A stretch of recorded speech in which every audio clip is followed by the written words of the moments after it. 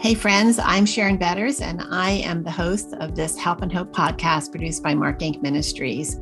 We are so grateful that you have joined us today, and we hope that as you listen, as you are encouraged and blessed and maybe better equipped to walk by faith or to help a friend, that you will share this conversation with others, that you will leave a review, that you will let others know that you like it. That's the best way for us to get the word out about our resources, and we hope that you will help us do that.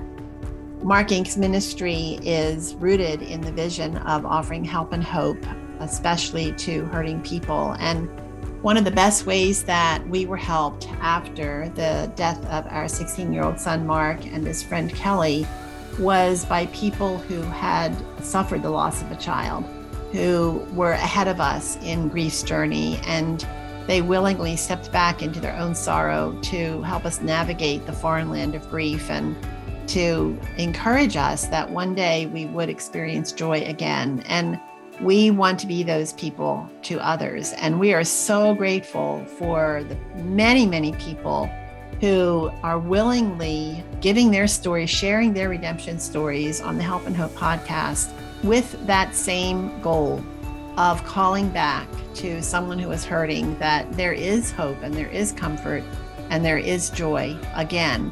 And one of the ways that they offer that hope is by sharing practical ways of walking by faith in broken places. And that's one reason why I really appreciate the conversation that I had today with Rachel Lewis. Rachel is the author of the book Unexpecting: Real Talk on Pregnancy Loss.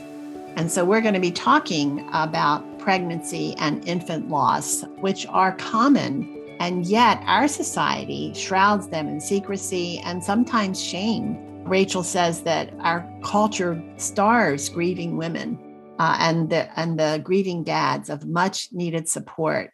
Women can leave the hospital feeling like strangers in their own bodies, facing postpartum life without a baby in their arms. And often people who want to help say things that are not very helpful. And so in this conversation, you're going to hear Rachel validate the grief of bereaved parents. And she offers the hard-fought hope that she discovered during her journey. And you might say, well, what makes her a credible witness of this hope? Rachel has lost 5 children through various means of loss, but I think that makes her a credible witness. She offers very practical ideas on how to navigate the foreign land of grief, and she validates the unique, deep grief that child loss brings, not just to the mom, but also to the dad. And no matter where in the birthing process the child was lost. So I know that this conversation is going to give you insight into the grief that moms experience, whether they lose their child through miscarriage or stillbirth, or perhaps their baby dies in the womb. You're going to have a much better idea of what that looks like and feels like, and very practical ways, those of you who have experienced this, on walking this pathway. So I'm very grateful for Rachel Lewis. Rachel, thank you so much for joining us. Oh, thank you so much for inviting me to be on. We are going to be talking about such an important topic. There are so many people who have experienced loss through miscarriage or a baby who has died in the womb. I think about my own niece who experienced this terrible loss when her baby was 5 months old in the womb, and the heartbreak and the heartache, and so many who suffer alone and in isolation. They really need the kind of message that you offer. And I'm grateful that you have been so proactive about offering your story as a means for giving hope to others. So as we jump into our conversation, why don't you start off by telling us a little bit about your life right now, but then share with us your story and why you thought it was important to write this book. Well, a little bit about my life right now. I live close to Seattle, Washington, and it's as gloomy as all the movies portray it to be right now. I have 3 children currently at home, a middle schooler, an elementary schooler, and a almost in kindergartner. And our sort of journey to family has been a little complicated, as I like to say. So the Cliff's Notes version is that I had a unexpected and sort of traumatic pregnancy early on in our marriage. It did result in a live baby, but it left me with PTSD and some postpartum depression, and then just, trauma.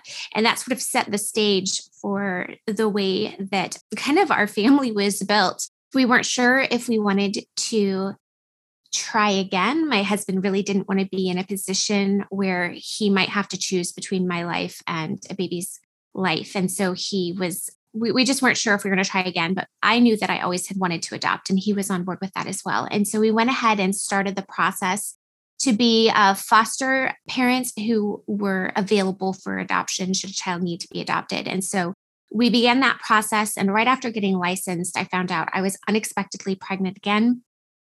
And this time I was prepared, at least in the sense that I knew that I loved motherhood. And I felt like this was sort of a chance I didn't think I would have, because we had given up on the idea of biological children. And so I thought, okay, here's my second chance to do it right and to hopefully have a healthy pregnancy and a healthy birth, and to be excited during the pregnancy. And so I just emotionally jumped all in with both feet.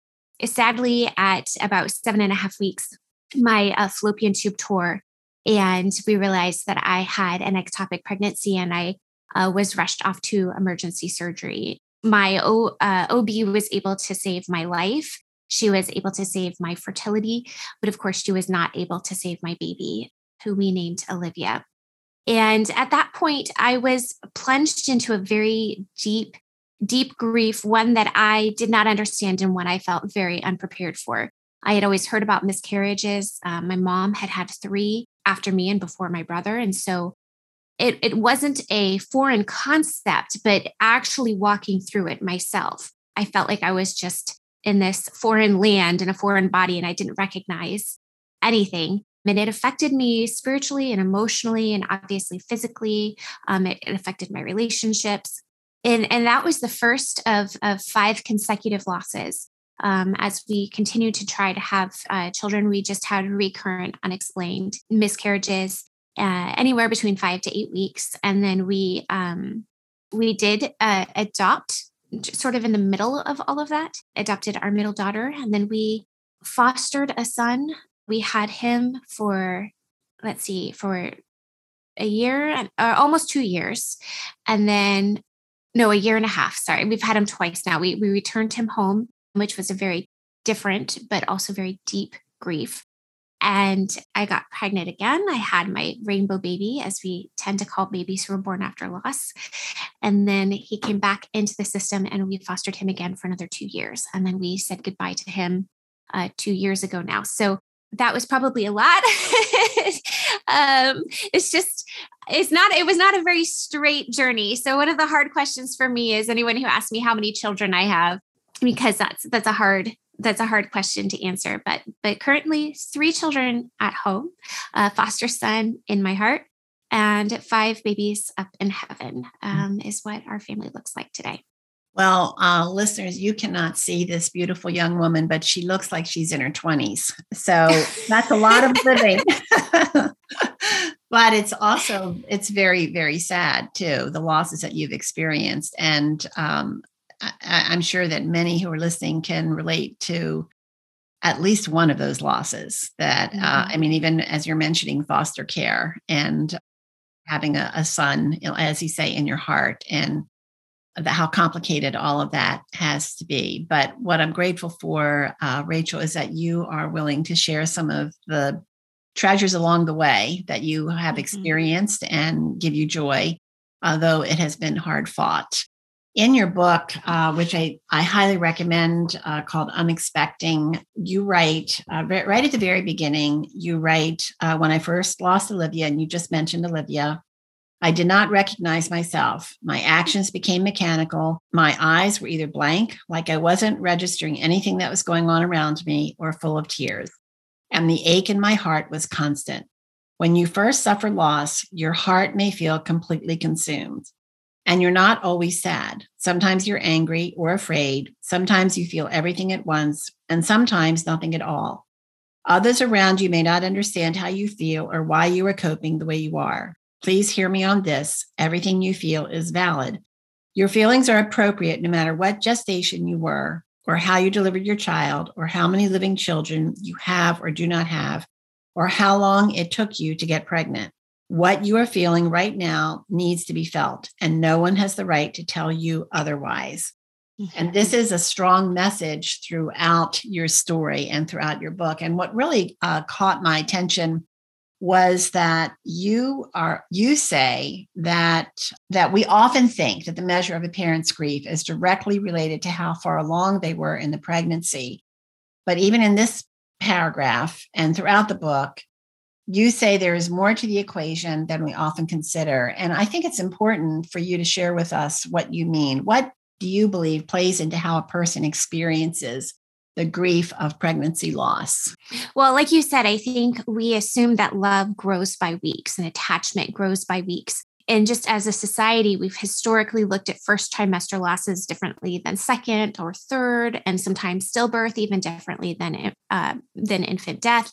And so I think we like it to be a cut and dry because it gives us some context and some parameters on how we should sort of maybe respond to someone who's had a loss. And so I think it gives us some guidelines, or why we like to think it operates this way is because it gives us a guideline on how to measure our own response. But scientists tried to like sort of prove that the amount that a person grieved and the amount that they were affected was directly proportional to the amount of weeks that their pregnancy had progressed. And they were unable to find a direct correlation between the two. And I think that's really important for all of us to understand, because it is not this black and white, cut and dry, here's how I should respond. It is very much dependent on the individual. For instance, how much do they want to be pregnant? How attached were they? Was this their first and only pregnancy? Did this happen after years and years of trying? Did they have to do infertility either before or after? Was there trauma involved? For instance, the hardest, I would say, emotional loss for me was my first with Olivia, in part because I was also plunged into a life-threatening condition suddenly. And there was trauma involved in that, not only to my body that took over a year to heal, but also just to my psyche and for my husband as well. So relationally. And so there's so many other complex pieces that kind of go into this. It's like a very unique individualized puzzle where there's all these pieces. And so the ending picture looks so very different, just depending on the person, as well as how do they tend to cope loss? Like, what kind of resources do they have? Was there adequate social support that was given? For some people, it plunges them into a lot of questioning spiritually. And for some people, they feel a very strong comfort spiritually through the process. So really, what we need to do as supporters when we are looking at other people who've experienced loss is to follow their lead, to continue to be a safe and open space, a non-judgmental space, and to say, I believe you. If you tell me that you are absolutely devastated, I believe you. I will support you through that. If you tell me that you're doing okay, I will believe you. So just remaining open, non-judgmental, and holding space for whatever this experience has meant to them, and then to be able to reflect that back to them, to show them that they're being heard and they're being seen.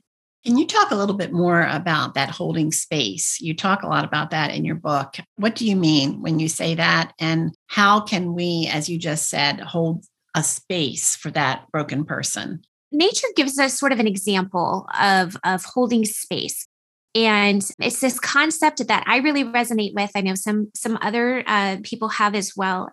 The example that we're given in nature is elephants, of all things. When a mother elephant is either in a compromised position, so whether they are injured or if they are giving birth and it's right after or during labor, all of the other elephants in the herd, what they do is they surround that laboring mother, and they've got their ears full out, they're shoulder to shoulder in a very protective stance against predators, so that other animals cannot take advantage of this elephant in a compromised position, in a weakened position. And that's how I imagine holding space to work when someone is grieving. And obviously in this book and in my message, grieving the loss specifically of a baby, is that they are in a very vulnerable position, and we can do the best that we can to give them the space that they need to take care of themselves and to provide some protection, support, to know that we have their backs, and to allow them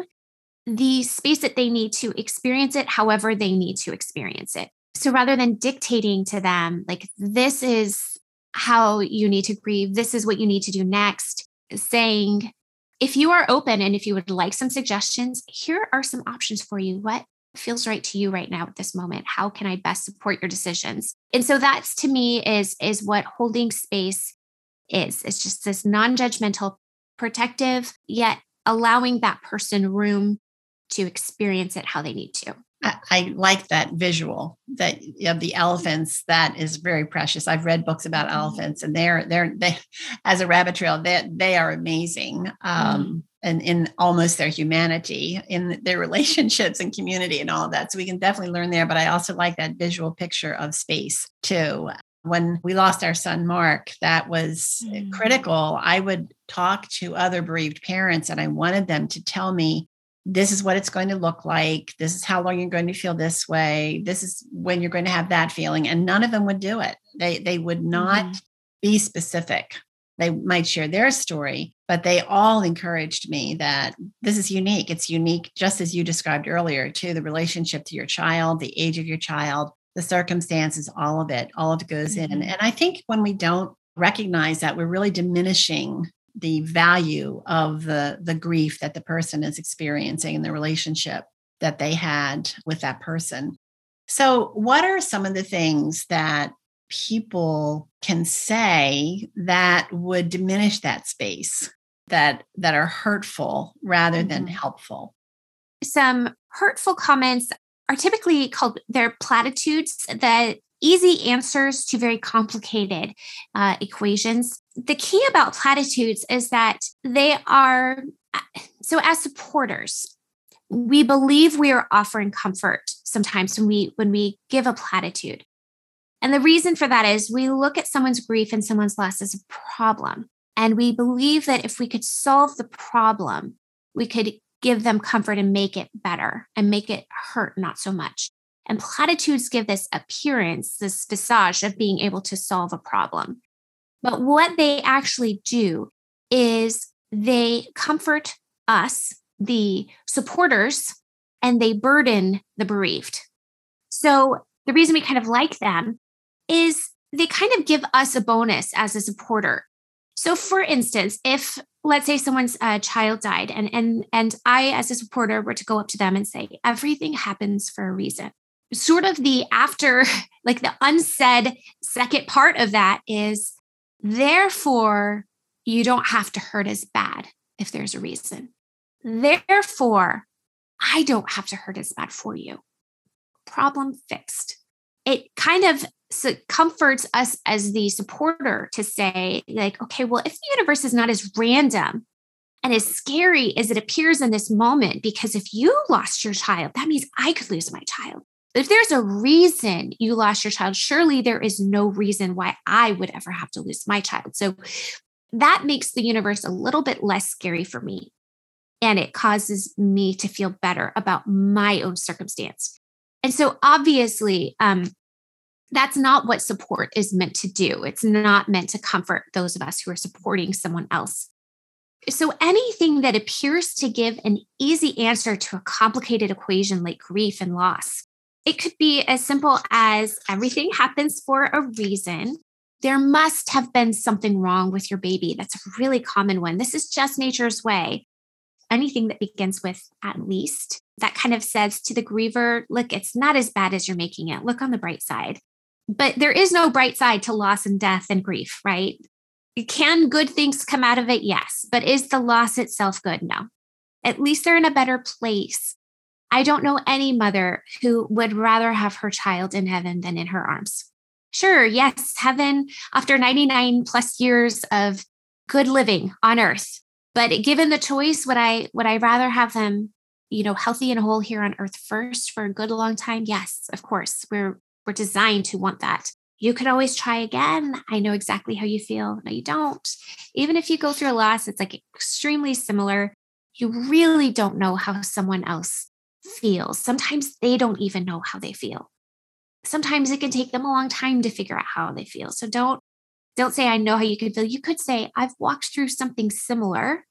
And if you would ever like to share with me how you're feeling, I'm sure that, there's some emotions that I could relate with. And I would be happy to talk with you and listen. And if you ever want me to share my experiences with you, I'm an open book and I would be happy to do that if you would like. So that's more of a gentle way of saying, I'm here to support you and I can sort of relate without saying, listen, I know how you feel. You don't, but I do. You are so strong. I couldn't do it. That implies that that person somehow is feeling strong or is strong. And none of us are superhuman. None of us are really designed to lose a child and to lose a pregnancy. And we don't have these superhuman special powers. And honestly, most of the time we feel like we can't do it either. We just take that next breath because we have no choice. So those are just some of the things that people say that are not supportive. And it is really hard. I think it's hard for the people who are trying to figure out what to say too. I remember in our own experiences, the things you're saying I've heard in the loss of our own child. And of course, they didn't help me. And I was sharing with a friend and she said, try to remember their intent. Their intent is to try to help you. But in that moment of my grief, it was hard to feel any compassion toward anyone who had said something like that to me. And I think sometimes it's because it's about us, not about the hurting person, but as you said, if we can diminish it somehow or explain it somehow, then we are protected from this happening to us as well. So it's a lot for us to be careful about, consider carefully. I remember Hebrews chapter 10, the passage says, consider carefully how to encourage one another. And this was with hurting people. And so to me, that was everyone is unique. And we need to look at each person as an individual. And that was very good. What you're sharing, I think is really, really helpful. One of the things that I think is a misnomer is that if your baby dies, then you're not a mother or a father anymore. And you're saying that's not true. You're saying that does not change that you are a parent. So how can that bereaved parent continue? Is there a way to parent a child that even they've never even held in their arms? Yes. So there is a new-ish grief theory that is called continuing bonds. And this sort of replaces grief theories that have been promoted over the years. And as people have discovered, there's been more scientific studies about grief and about loss. People used to believe that you sort of had to move on. This concept of you heal by moving beyond the loss. What they found is that's actually not how humans heal. One of the models of sort of integrating grief and loss into our lives is to continue the bond that we have with the person that we are grieving. And when a person dies, their role in our life hasn't died. So your son will always be your son. He will never not be your son. And when someone is pregnant, they will always have had that pregnancy. They will have always been that baby's mother. That role does not change. It doesn't get lost. It doesn't get diminished. Does it look different? Yes. You might be picking out burial clothes instead of picking out a brand new wardrobe for your baby. It might look like, you're putting a name on a headstone instead of choosing a name that you hope will live, forever with this child, or giving them, like, you might just choose the name differently. It's going to look not the same, but that doesn't mean it's not as important or as meaningful or as healing for you. And so you can really choose how you want to parent. Like, if this feels right to you, and it doesn't feel right to everybody, but if it feels right to you, you can say, okay, here are some ways I can maybe parent my child privately or intimately. That could be naming your baby. That could be lighting a candle. It could be remembering certain anniversary days. It could mean putting up a space in your home dedicated to your baby's things. It could look a little bit more like grieving in community. So it could be inviting people to participate with you, maybe in a memorial walk, or inviting them to the graveside to like have cupcakes for their birthday.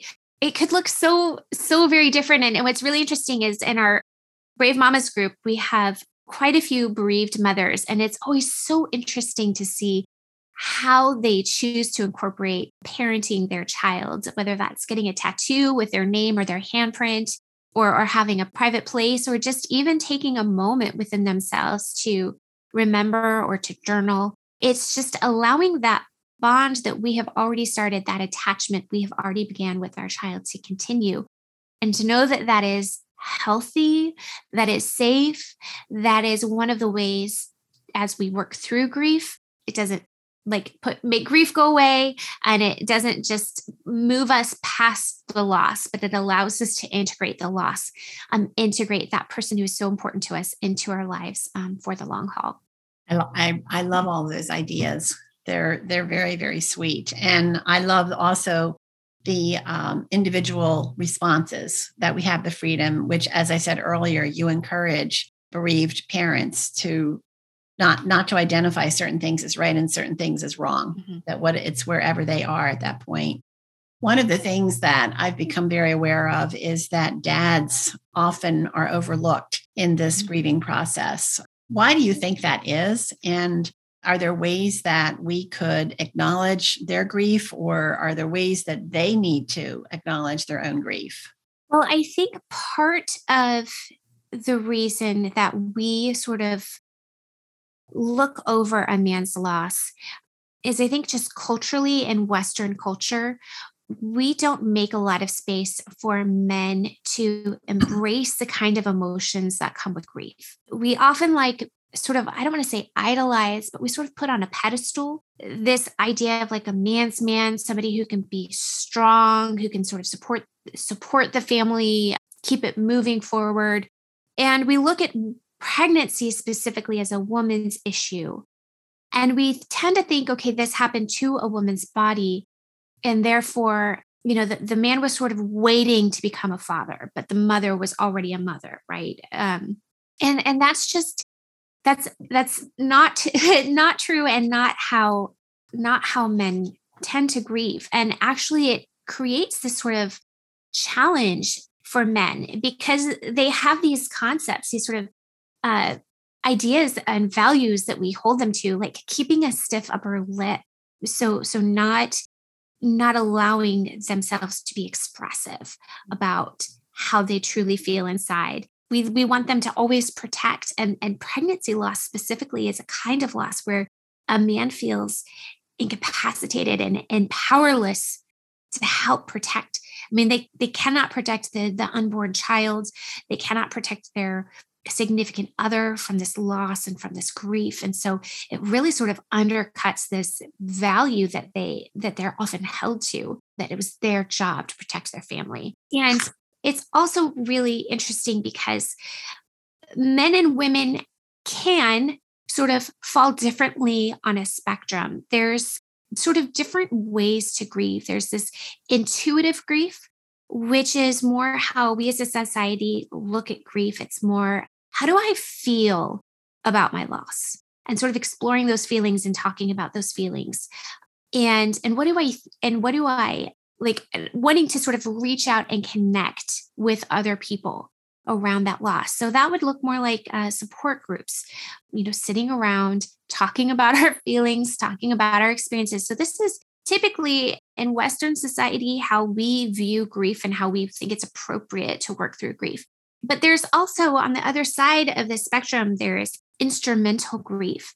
And men tend, not all, but some, all of us are always like, we're somewhere on this spectrum, but they tend to be more toward the instrumental side, which is, instead of what do I feel about my loss, it's what do I think about my loss? And it can be very like mental, like a process instead of a deep emotional process. And it also can be like, instead of how do I reach out and connect with other people? It could be, what do I do with this loss? At the beginning of my chapter on men, I talk about a man who had I believe it was a stillbirth.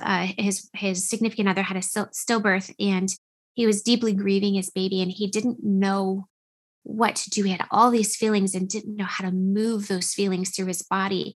But sitting around talking did not feel like the right way to do it. And he just went out to his garage and he was just sawing. And there was no purpose. It didn't accomplish anything. There was no project. But he worked those feelings out through his, through his muscles, and like he converted his tears into sweat.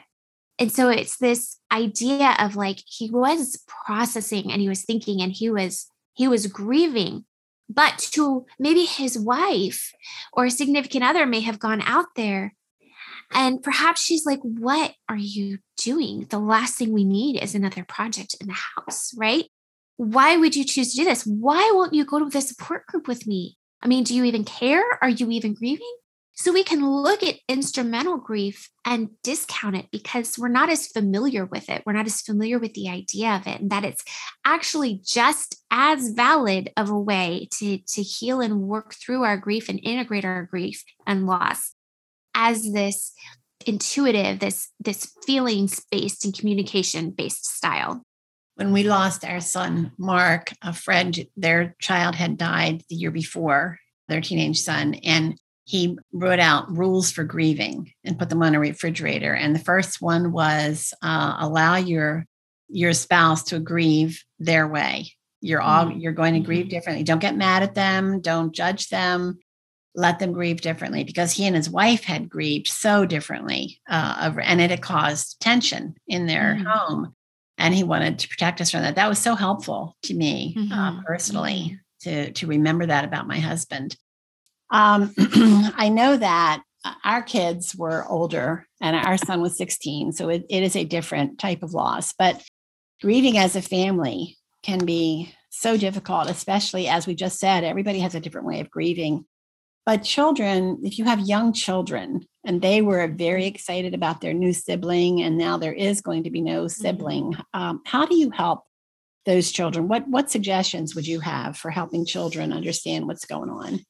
Well, I think the first thing for parents as well as the support circles to recognize is that there is no age that is too young to grieve the loss of a sibling.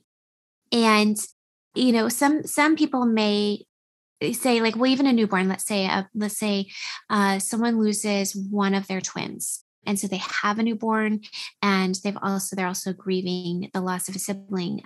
Some people may believe that newborn is incapable of understanding or grieving or feeling any differently than they would had their sibling lived. But babies are so much more perceptive than we give them credit for. And they can actually even taste a difference in a mother's breast milk from the stress hormones that can happen from grief. And so they're still getting a hormonal response as the family is grieving. And they can also sense the feelings of loss in the family, even as a newborn. So studies have shown like that there is no one too young to be affected. And so recognize that every child that's in your home, as well as subsequent children who may be coming in after, are also going to potentially be grieving this loss as well. And, it doesn't always look, like I said at the beginning, it doesn't always look like sadness. Sometimes it can look like curiosity. A lot of times kids, their feelings come out in play. That's why there's play therapists, is because that allows a child to sort of externalize what's happening inside their body. And sometimes it's like, as an adult, the way we do this is we may write, right? So if I can just get all my feelings out on a blog post or journal, I can look at that. It's external from me. And now I can start processing it because I can have it outside of me. And so for children, they do this through play. And so if you start noticing your child has darker themes to their play, that's not something to be afraid of. It can be something to say, let's bring a play therapist on board. That could be a really good signal to do that. But you don't have to hinder their play. Encourage them to continue playing. It's so necessary for kids. Continue providing structure in order for a child to feel safe. And grieving has to be done within safety. We can't start addressing our trauma unless our bodies feel safe. So if we're going to go back to the elephant, there's that literal structure, right, around holding that space. There's that barrier to make that mother feel safe. And so children need that structure as much as we can give them, that they understand what to expect from the day, what's coming. Because, having an unexpected loss throws a house in disarray, right? All of a sudden, all your plans go out the window and you suddenly have to start planning a service or go to the hospital. Like everything changes. So within what is within your control, provide a sense of security and structure for the child to know what to expect. Some other ways to support them, call grief what it is. We don't want children to be afraid of going to sleep at night because someone said that the baby was sleeping or born sleeping, because sleep is not death. And so we need to call death what it is. Death is when the body is no longer breathing. They can no longer feel. They're not in pain.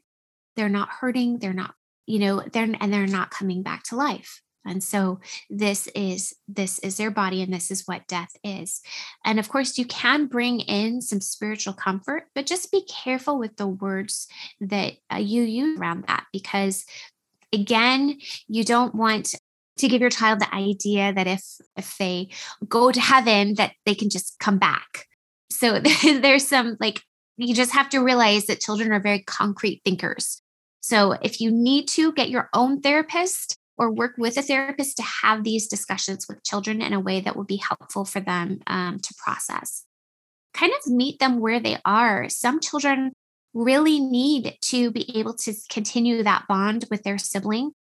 Maybe they need to do things like go to the service or hold their sibling. So allow them to take some ownership, as is age appropriate, for their own grief process and sort of follow their lead.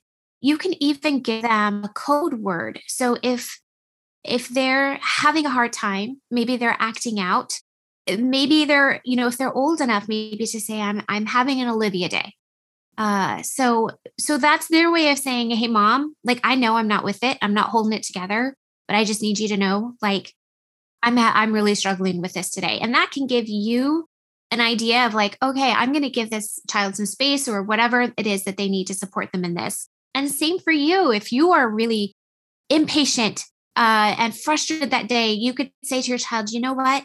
This is not your fault. I'm sorry that this is affecting you. I'm having a really hard Olivia day and I'm letting my feelings out, but that's not helpful for you. And I'm really sorry for that. So you can kind of explain it that way as well. Allow your kids to feel their feelings, give them a support structure, give them a support circle, whether that's a spiritual support circle, professional, a social, allowing play dates, inviting friends and family to take them out to let them play, let them have fun, let them be kids for a while and have a break from this loss, and allow them to have some control. Because one of the ways that trauma is sort of further traumatic is when we lose the ability to have control over what comes next or control over our bodies or circumstances. And so however is possible, whether that's even as simple as saying, do you want apples or carrots for your snack today? I mean, that's a very preschool way to give a child a little bit more sense of control over their own environment and what's happening. And so wherever you can do that, and as you are able, go ahead and do that. And allow them to express some concern for you, and allow yourself to express feelings to them, not in order for them to fix you or to burden them. But when you can grieve yourself and you can acknowledge what you're feeling, and then you can show how you're processing that feeling and that you're pulling yourself back and you're re-regulating. So you've shown them, this is what I look like dysregulated. Now I'm going to re-regulate myself. You've just shown them feelings are not scary. Feelings are acceptable. Feelings don't last forever. I can lose control a little bit and I can get it back. So you're really giving them tools on how they themselves can learn to regulate. You're modeling that for them. So don't feel like you need to put on a stiff upper lip and not let your child see what's happening with you. Realize you're modeling grief for them, and that can be a really beneficial tool for them for the long run. I like that. I think that's very good counsel. Rachel, as we're wrapping up our conversation, one of the things that you share is that your faith took a real hard hit with all of these losses, which I can imagine. I can definitely understand that. What did you learn about struggles with faith, how to face them, how to process them? What counsel would you give to someone who says, before this happened, I had no questions about my faith in the Lord, but now everything feels like it's up in the air? Yes, definitely. My life sort of up until the point of Olivia, I mean, even with my traumatic first pregnancy, even then that hadn't plunged me into sort of the depth of questioning and doubt that I experienced after our loss of Olivia. But up until Olivia, I feel like I sort of had a you scratch my back, I'll scratch yours kind of relationship with God. And that felt comfortable, that felt safe, that felt predictable. I felt like I had, to my knowledge, done most of the right things and had been compliant with the way that I was taught to be a good Christian. So in quotation marks, good Christian. But all of a sudden with Olivia, I was like, wait a minute, I had prayed so hard for my first pregnancy and she lived. And so now when things started to look like they were questionable with Olivia and I prayed so hard and she didn't live, what happened? What changed? Like all of a sudden that equation of like, you scratch my back, I'll scratch yours was just an upheaval. And I realized that the foundation of my faith was a lot rockier than I expected. And I guess when you're in a place where your existence is just like, there's just all these hard questions that are unanswerable. Like, why did this happen? And why does it keep happening to me? And why can't I just have a baby? Like those are hard questions. And it just extended. And I realized like, okay, I actually have a lot of hard questions about my faith. Like, what is the role of hell? And why is it that, this is how God has expressed himself in the Bible? I mean, it just felt like it would never end, the questions. And I had associated, up until that point, I had associated doubt with a loss of faith. I had believed that if I doubted God, that somehow I was betraying him. What I've come to understand since is that doubt is not the opposite of faith. Sight is the opposite of faith. And, even in the book of Job, we often hold up Job to this ideal standard of the ultimate perfect griever. And because what he did, if you don't know the book of Job, it's about a righteous man that God allows to go through some really horrific things that affects him in every area, financially, traumatic deaths of his family, his loss of status, his loss of standing, his loss of health. And so just his entire life sort of implodes. And, in the first 2 chapters of Job, he responds in such a way to say, the Lord has given, the Lord has taken away, blessed be the name of the Lord.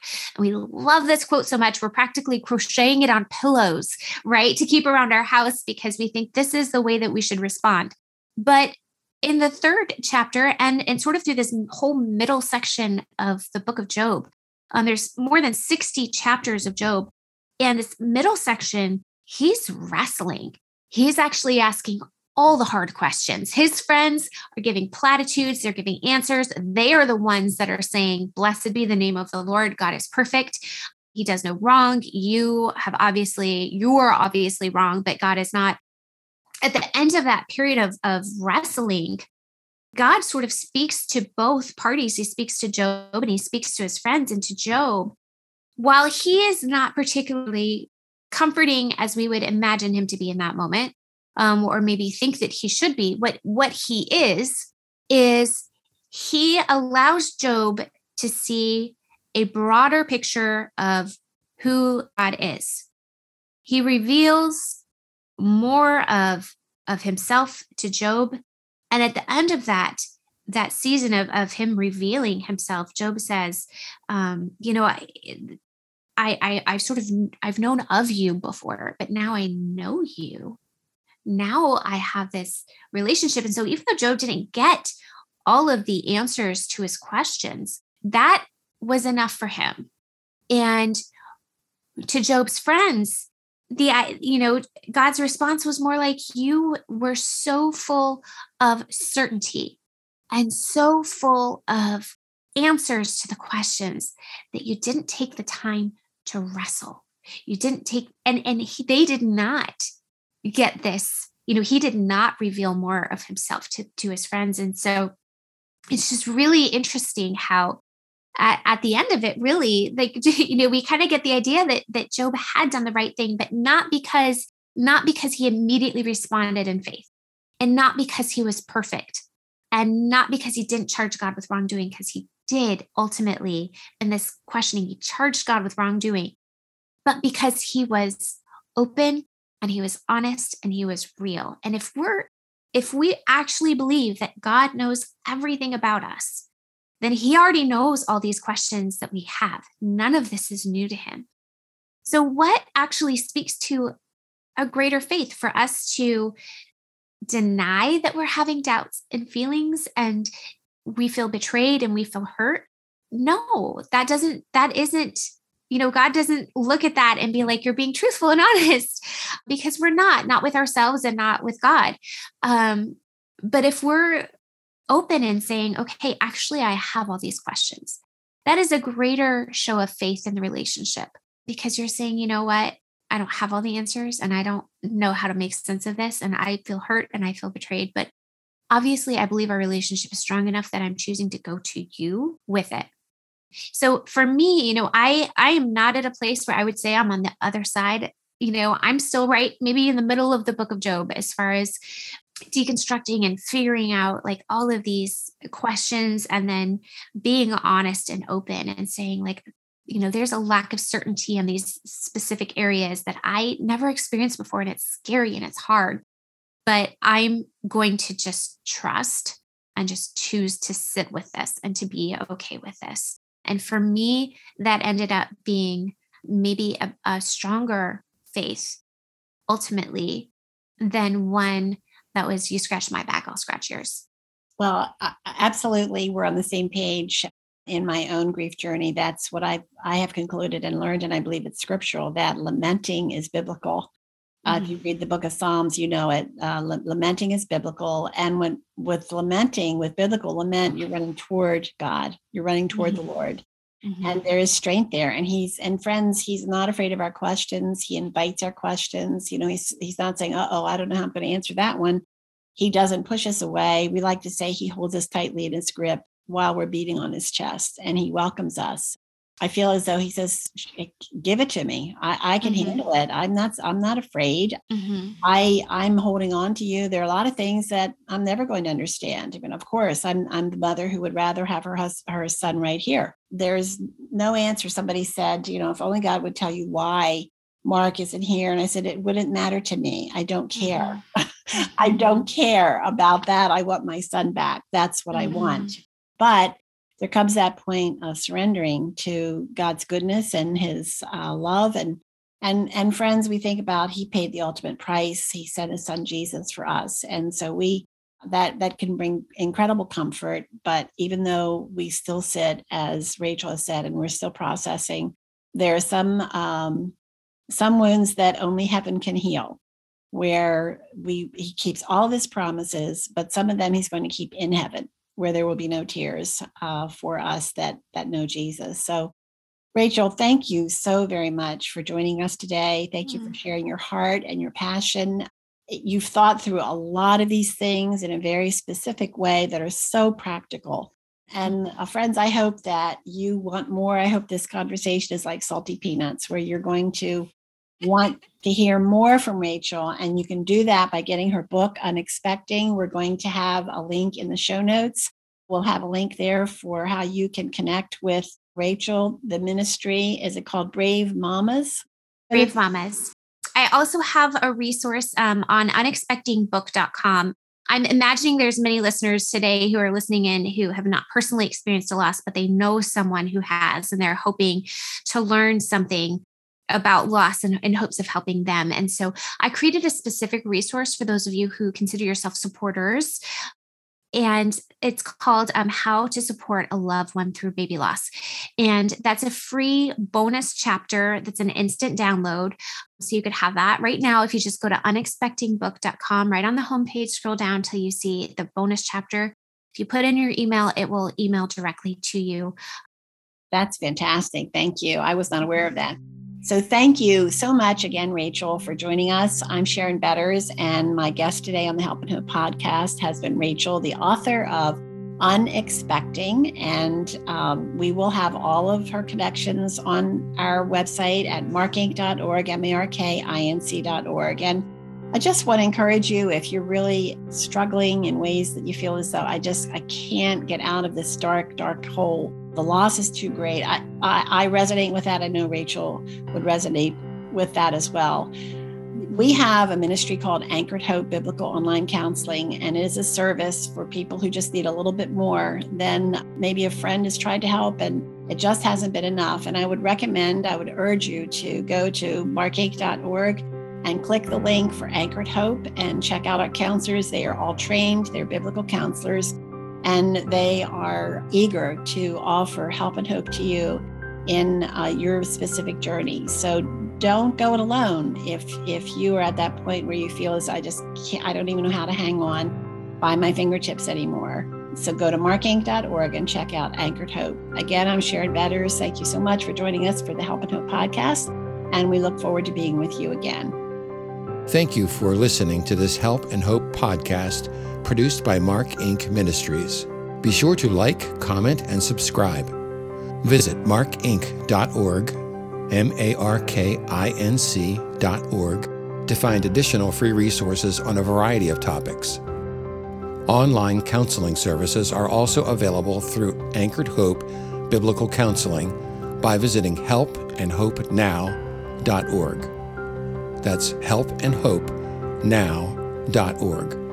Download the Help and Hope app on your mobile device. Hope is just one click away.